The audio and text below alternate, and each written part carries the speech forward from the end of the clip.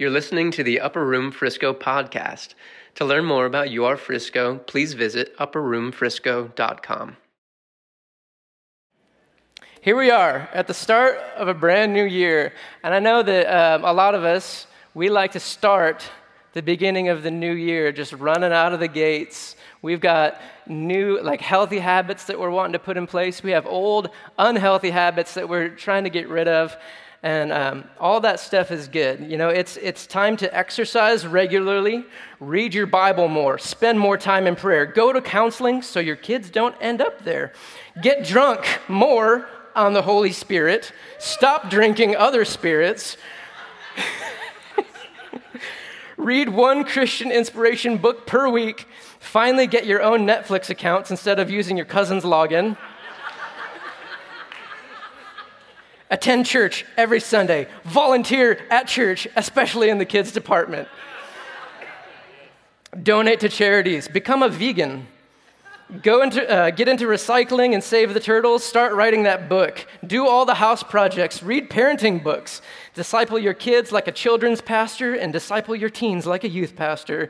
Be the prepared guy who always carries around a pocket knife. Speak only kind words, even to those special people in your life.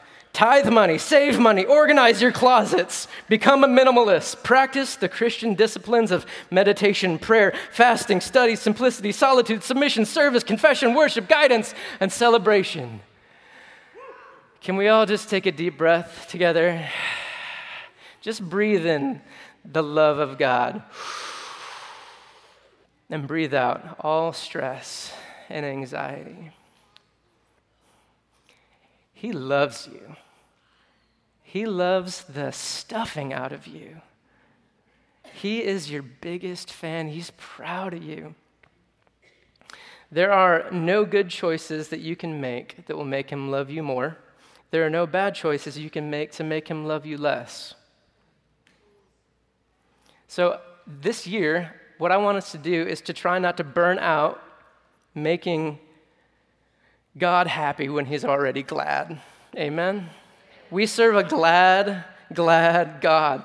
I told you that the worship team stepped into a prophetic flow tonight. Here's the beginning of it. Ryan Crowell came up and talked about the Lord removing burdens from us. They were singing about it also. This is 1 John 5:3. The commands of God are not burdensome. Come on. That verse is one of my secret sauce verses. Whenever I feel burdened, I'm like, wait a minute, the commands of God aren't burdensome, so I must have been taking on a command that wasn't from God because I feel very burdened. And you begin to pray about it, and you're like, Lord, how did I get myself into a burdened place? Would you just take that burden off me again? And then, of course, we went into his yoke is easy, his burden is light. I know it's time when it starts to fight. How did it go? It's so good. When it's time to start the fight, his yoke is easy, his burden's light. I can't remember it. But anyway, Matthew 11 is the reference for it. And in this chapter, Jesus begins, and he's addressing the Pharisees, and he talks about how horrible religion is in this moment. And he says, John the Baptist came, and he was fasting. He wasn't eating anything, and you said he has a demon. I come, and I'm feasting and drinking, and you call me a glutton and a drunkard, a friend of tax collectors and sinners. And so, guys, I want you to understand, with the spirit of religion, you are darned if you do and darned if you don't. That's a PG version. I know there's a bunch of kids in here. You can't make the religious spirit happy. You can fast and they'll call you demonized. You can feast and they'll call you a glutton. So just stop trying to please that thing, right? And Jesus, when he's getting to the end of the chapter, he's still talking. He hasn't ended this discourse, and he says, "Come to me, all you who are weary and heavy laden, and I will give you rest. Take my yoke upon you. Learn from me. I'm gentle and humble in spirit. My yoke is easy. My burden is light." Isn't it good to serve this God? It seems like the God that many Christians are believing in needs to invite Jesus into his heart.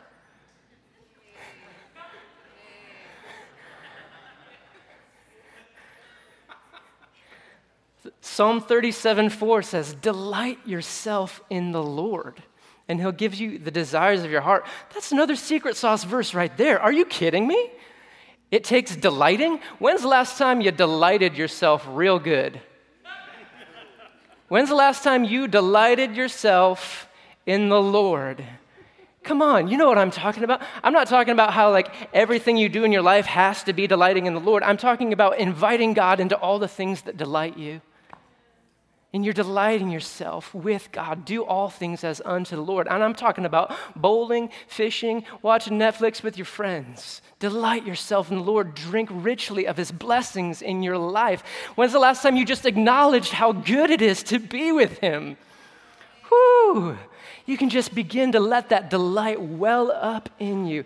And wait a minute, there's a key there. And he will give you the desires of your heart. So you got to be selling me swampland in Florida, Jesus. You're telling me that I delight in you and then you give me more? It's in your Bible. He is the way, he is the path, he is the life. Guys, if we're in him, it means that we are being moved along by the imperceptible, sometimes perceptible movements, the wind of the Holy Ghost. We're being blown along by the power of the Holy Spirit from day to day, day in and day out. You know, like Jesus, he talked to Nicodemus and he said, the wind, you don't know where it comes from or where it goes, so is everyone who is born of the Spirit. That's a really freeing verse if you start to think about it. In that moment, who was born of the Spirit? When Jesus said that, who was the only one born of the Spirit? Jesus. So Jesus is saying to Nicodemus, even I don't know all the agenda of tomorrow. I'm going to wake up and I'm going to live my life in the Holy Ghost. You don't know where you come from or where you're going, but when you're living in Jesus, he is the path so that you are walking the path and the Holy Spirit is the one guiding you day in and day out. It even says things like, you don't know what you're going to be doing several months from now, so why don't you just say, if the Lord wills it? That's a freeing verse, right? He's saying if God causes it to succeed, it succeeds. If you fail, he's so good, he's going to clean it up and make it look like a success in the end. You can't outrisk that kind of faithfulness, that you can't outrisk that kind of goodness.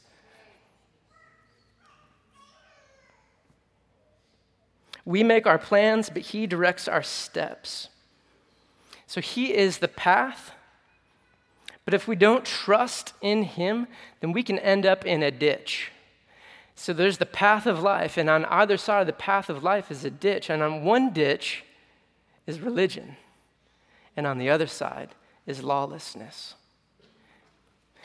On one side is performance, like religion, performance, religion, all that comes with it. And on the other side is lawlessness and licentiousness. And both of those ditches are muddy, swampy, miry, filled with poison ivy and snakes. It is just not a place that you want to get stuck. And moving along through those miry ditches of religion or lawlessness is nearly impossible. But you know what you can do is you can still throw stones. And we see it all the time. You see religious Christians launching stones at the carnal Christians on the other side, and the carnal Christians lobbing them back, all the while you're walking this path of life with your eyes on Jesus, and stones are whizzing by you, and there's angry Christians over here and angry Christians over here. You guys know what I'm talking about, right? And the religious Christians are saying, why don't you stop sinning so much? And the carnal Christians are like, leave my freedoms alone. And the religious Christians, you know what I mean? They're like, watch your language.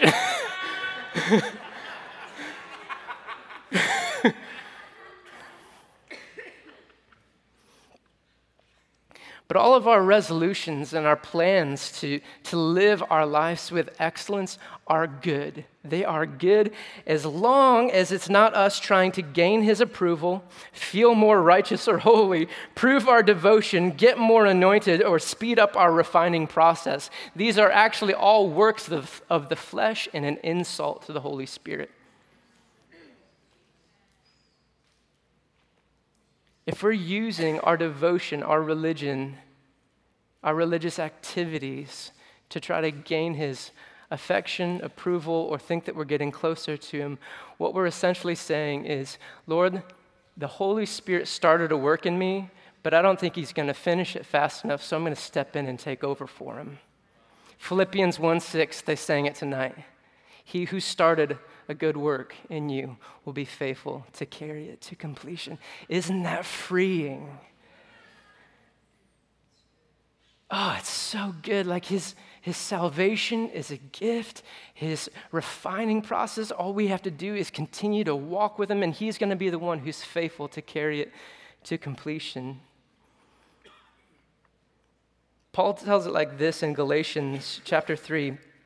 He's talking about the religious spirit here. Galatians chapter 3, verse 1. You foolish Galatians, who has bewitched you? Whoa, Paul, guns blazing here. Like, slow down. That's harsh stuff. Who has bewitched you? Oh, also, did you guys know that Galatians is the first book of the New Testament? Like, Paul wrote that letter before anything else, long before the Gospels. So when Paul wrote this letter, it would be years later before even the Gospels would be written. And so this is some of the first words of the New Testament, guys. I'm going to read on in Galatians 3:1. Before your very eyes, Jesus Christ was clearly portrayed as crucified. I would like to learn just one thing from you.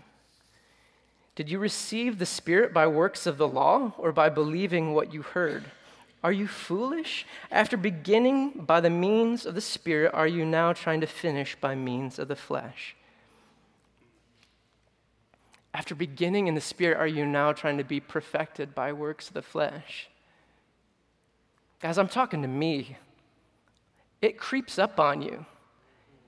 You know, like it's like you're living your life with the Lord, and day in, day out, sometimes months go by, and it's like this slow thing that subtly just kind of creeps in your life, and then, you start to realize, I'm not as happy or free as I used to be.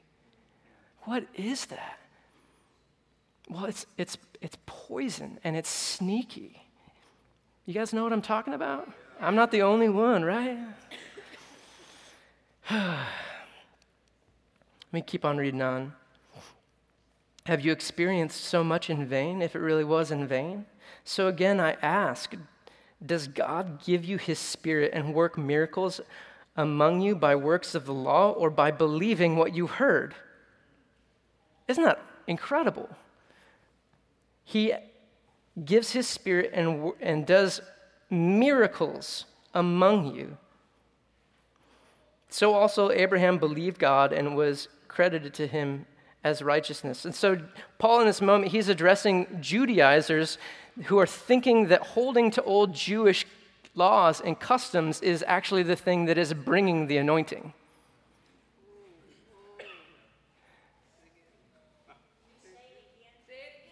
Paul is addressing Judaizers who think that holding to old customs and laws, moral codes, that's the thing bringing the miracles and anointing. Guys, there's not some secret that we can learn that is going to bring miracles and power and some fresh anointing. It is connectivity to Jesus alone.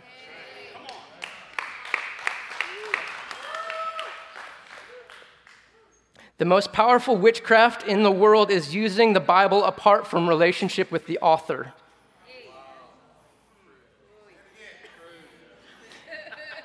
I know that it makes people uncomfortable to associate the Bible with witchcraft, but it's right here. Paul actually says that going from the Spirit back to the law is witchcraft. Who has bewitched you? Using the principles of the book without the Prince of Peace. Using the principles without the Prince of Peace means you're serving a principality.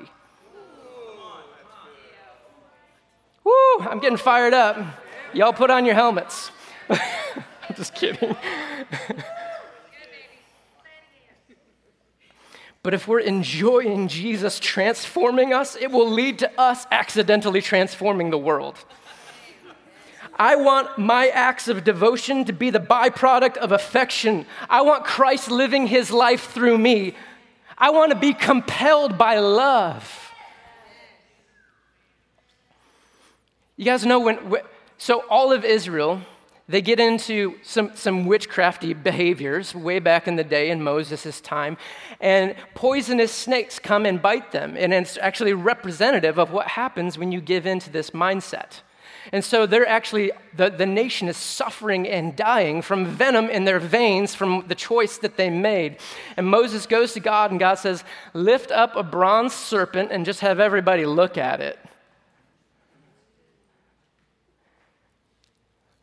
And everybody, nowadays we think, oh, this is a beautiful teaching about Jesus being lifted like the bronze serpent, and everybody who looks to him, the poison's drawn out of him. We're given life. This is John chapter 3, by the way, when Jesus says, as the bronze serpent was lifted in the wilderness, so the Son of Man will be lifted up, and everyone who comes to me will have eternal life. It's an incredible teaching, but now we understand the meaning of it. But could you imagine being Moses in that moment? And he has to gather everybody who's suffering from venom, and he addresses the nation and says, okay, I just need everybody to look at this.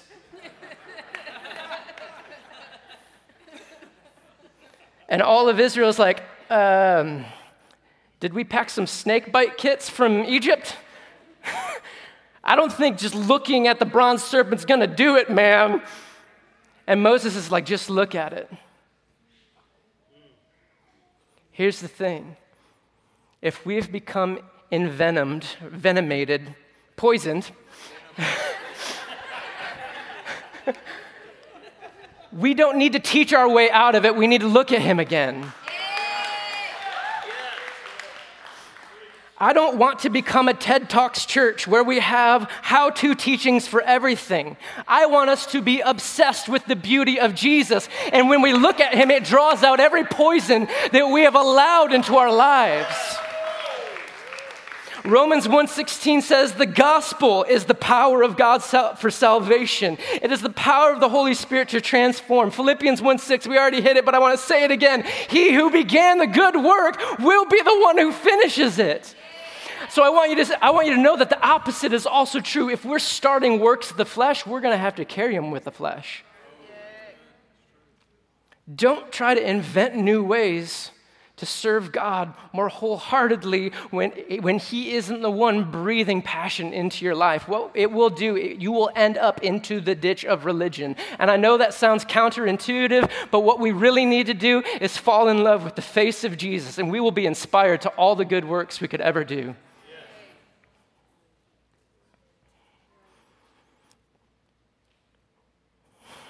Colossians 2 says it like this: therefore, don't let anyone judge you by what you eat or drink, or with regard to a religious festival, a new moon celebration, or a Sabbath day. These are a shadow of the things to come. The reality, however, is found in Christ. This means that all the feasts, the fasts, and the festivals, all the Jewish seasons of life, were really just a shadow of what is actually found in Christ. It goes on like this in verse 18. Don't let anyone who delights in false humility and the worship of angels disqualify you. Such a person goes into great detail about what they have seen. They are puffed up with idle notions by their unspiritual mind. They have lost connection with the head, from whom the whole body, supported and held together by its ligaments and sinews, grows as God causes it to grow. Hang with me. Since you died with Christ to the elemental spiritual forces of the world, why, as though you still belong to the world, do you submit to its rules? Do not handle, do not taste, do not touch. These rules, which have to do with things that are destined to perish with use, are based merely on human commands and teachings. Such regulations indeed have an appearance of wisdom with their self-imposed worship, their false humility, and their harsh treatment of the body, but they lack any value in restraining sensual indulgence. The rules that we set up to try to avoid sensual indulgence actually empowers our path towards it. Again, I will say the only thing that is going to keep us on a path of life is looking at Jesus and falling in love with him. So all of these how-to teachings and how to live life better, there are so many pastors and people who tell you how to live your life because they haven't experienced real life itself yet. They've experienced this shadow. From the beginning of this verse, all these festivals, feasts, all the seasons of Jewish life, it's just a shadow, and the reality is found in Christ. You know, you can't tell from a shadow. I'm trying to find it. There's not really a shadow of me up here. But if you just have a shadow, you can't tell if he's smiling or winking or crying. You can't see the smile creases on his face. A shadow can't communicate all that much at all. You can't have relationship with a shadow. And we go back to these old shadows instead of braving the journey of falling in love with Jesus. And what ends up happening is that we have a form of godliness. We have the outline, the shadow. We have the outline of godliness, but no power in our lives. That's 2 Timothy 3:5. This is all over the New Testament. Paul talks about it like this in Philippians 3. This is when he's talking about his awesome deeds of being like all-star Jew of all of history. Philippians 3:7. Whatever was to my profit, I now consider loss for the sake of Christ. What is more, I consider everything a loss compared to the surpassing greatness of knowing Jesus Christ, my Lord, for whose sake I have lost all things. I consider them rubbish, that I may gain Christ and be found in him, not having a righteousness of my own that comes from the law, but that which is through faith in Christ. Paul is saying, I would rather do nothing with a heart full of Jesus than be the most famous Christian in all the world without intimacy with him. I'd rather sit in a chair all my days enjoying the presence of God and intimacy with Jesus than go out and try to change the world without him. All of our good works, I'm talking every single human in all of history, if you were to pile up all of our good works, it is rubbish compared to just knowing him. Isaiah calls them filthy rags. You just can't compare the value of all the good works to just knowing the pleasure of his closeness. But what about good works, Jeremy? Aren't we supposed to do them? I'm glad you guys asked. Ephesians chapter 2, it says, we are saved by grace through faith, and this is not from yourselves, it is a gift. Can you guys say gift? Can you guys earn a gift? No, I mean, the two words don't coincide. As soon as you say the word earn, gift falls out of that paradigm. So you can't earn salvation. That's good news. It's not by works, so that no one can boast. For we are God's workmanship, created in Christ Jesus to do good works, which God prepared in advance for us to do. So it goes on to saying this free gift of salvation does not come by works, so no one can boast, but we're created, we're his workmanship to go and do good works. That word workmanship is poema. It's poem. You are God's poem. How does a poem do good works?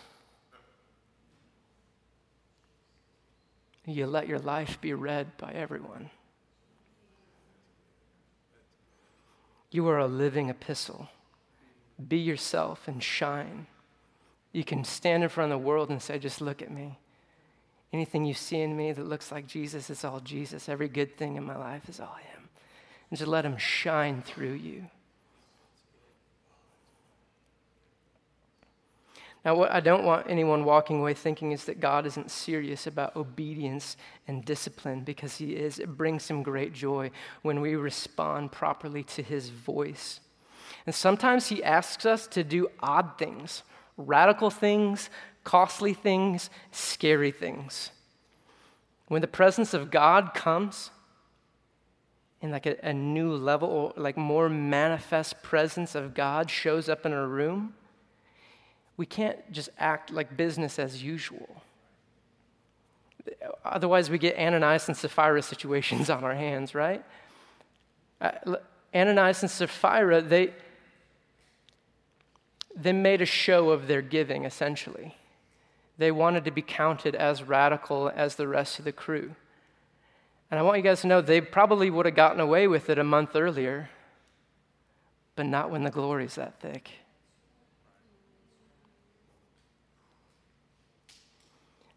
I don't think that anyone in this room is going to drop dead by making a show of their giving.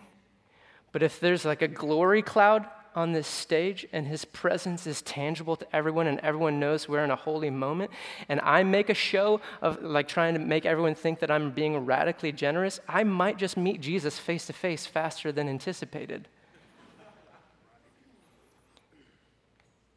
You can't get away with things that you used to get away with when his presence is like that. And you don't want to. We're inspired to act differently.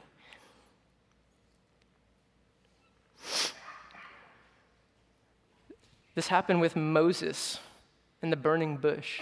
You know, Moses had probably walked by that bush plenty of times. It was a normal shrubbery. That shrubbery had existed before, and he had walked that, insignificant plot of dirt before, but this day God was there.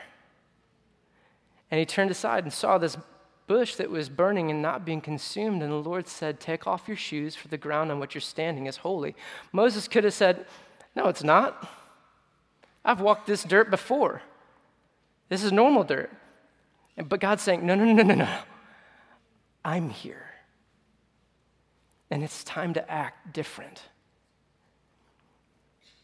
I want you guys to know that this might feel and look and seem like a normal building, but God is planning on increasing his presence and pouring it out in this community.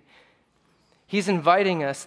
He's saying this is a holy moment, which is why we're fasting. We're responding to him inviting us, letting us know that this is a special season. We are responding by fasting. We are responding by radically giving because we actually believe that this isn't just a normal building, but this is a place that God is going to set up an altar for his praise to rise up to heaven. And this is going to be a place in Frisco where people know that the incense, the very presence, the fragrance of God is going up and down in this place right here.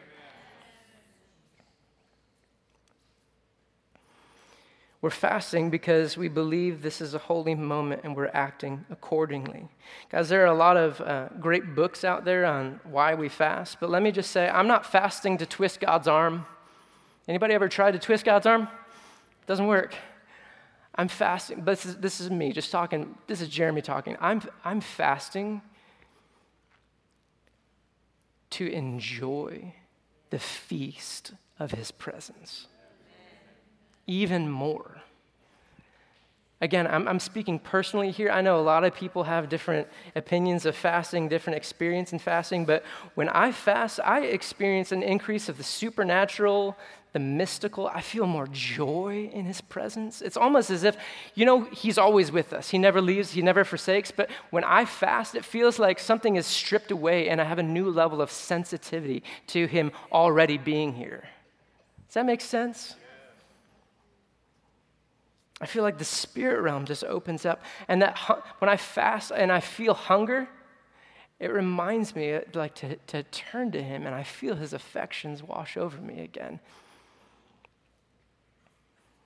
And we're going to be able to say as a community through this fast, responding to the voice of God like this, that I have food no one knows about.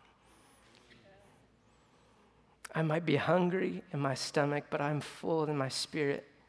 I have food no one knows about. I'm not talking about the jar of peanut butter that I hide under my pillow when I'm fasting. It's an old Mike Bickle story. I love that story. He was on this long fast, like a couple weeks in, and his wife is like, "You smell peanut butter?"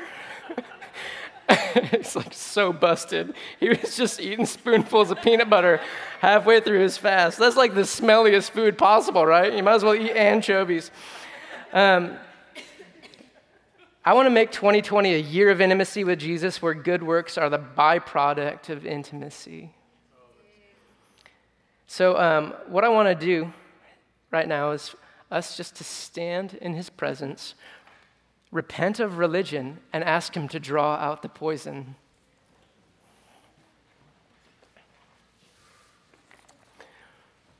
While we're standing, I have one more story. One time I was in the prayer room, and the Lord said to me, I'm looking for my Abraham Lincolns.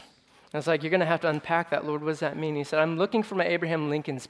Abraham Lincoln was a man who waged a war against a mindset of slavery without villainizing the people who carried it. And the Lord said, I'm looking for a man who will wage a war against the spirit of religion without villainizing the brothers who carry it. Because you're going to have to reunify the church, just like Abraham Lincoln had to reunify the nation. So guys, as he tells me I'm looking for my Abraham Lincolns, I leave the prayer room. I get a phone call from a number that I don't recognize, and I decide to answer it anyway. And the guy says, hey, is this Abraham? I'm not kidding. Wow. Moments after the Lord says, I'm looking for my Abraham Lincolns. How many Abrahams are alive these days anyway? I mean, that is the most random name. It's like, hey, is this Beatrice? No, like, how many Beatrices are out there? No. So anyway, I get this call, and I wish I would have said yes, but I was just like out of the moment. I said, I think you have the wrong number. He said, oh, that's cool, man.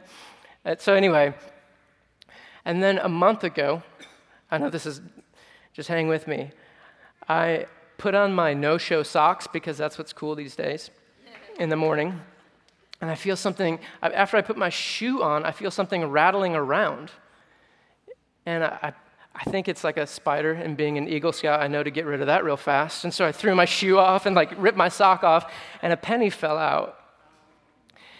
And I was just going to walk away. I mean, let the vacuum cleaner get that thing. But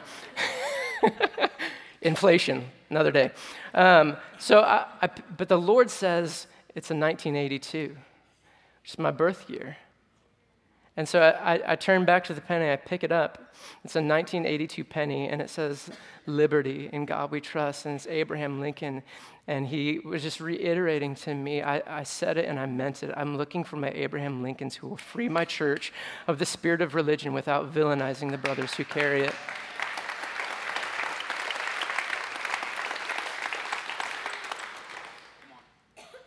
So Holy Spirit, open up our eyes again. Give us a spirit of wisdom and revelation to know you. Open the eyes of our hearts, Lord. We want to see Jesus high and lifted up again, shining. Just like the Israelites looked on that bronze serpent, Lord, in 2020, we choose to look to you. And right now, we repent for every work of the flesh, everything we've been doing, that we've been duped into, anything that we've been bewitched into, thinking that we could earn your affections or get closer to you. We repent right now in Jesus' name, and we ask you, Holy Spirit, to just draw out the poison.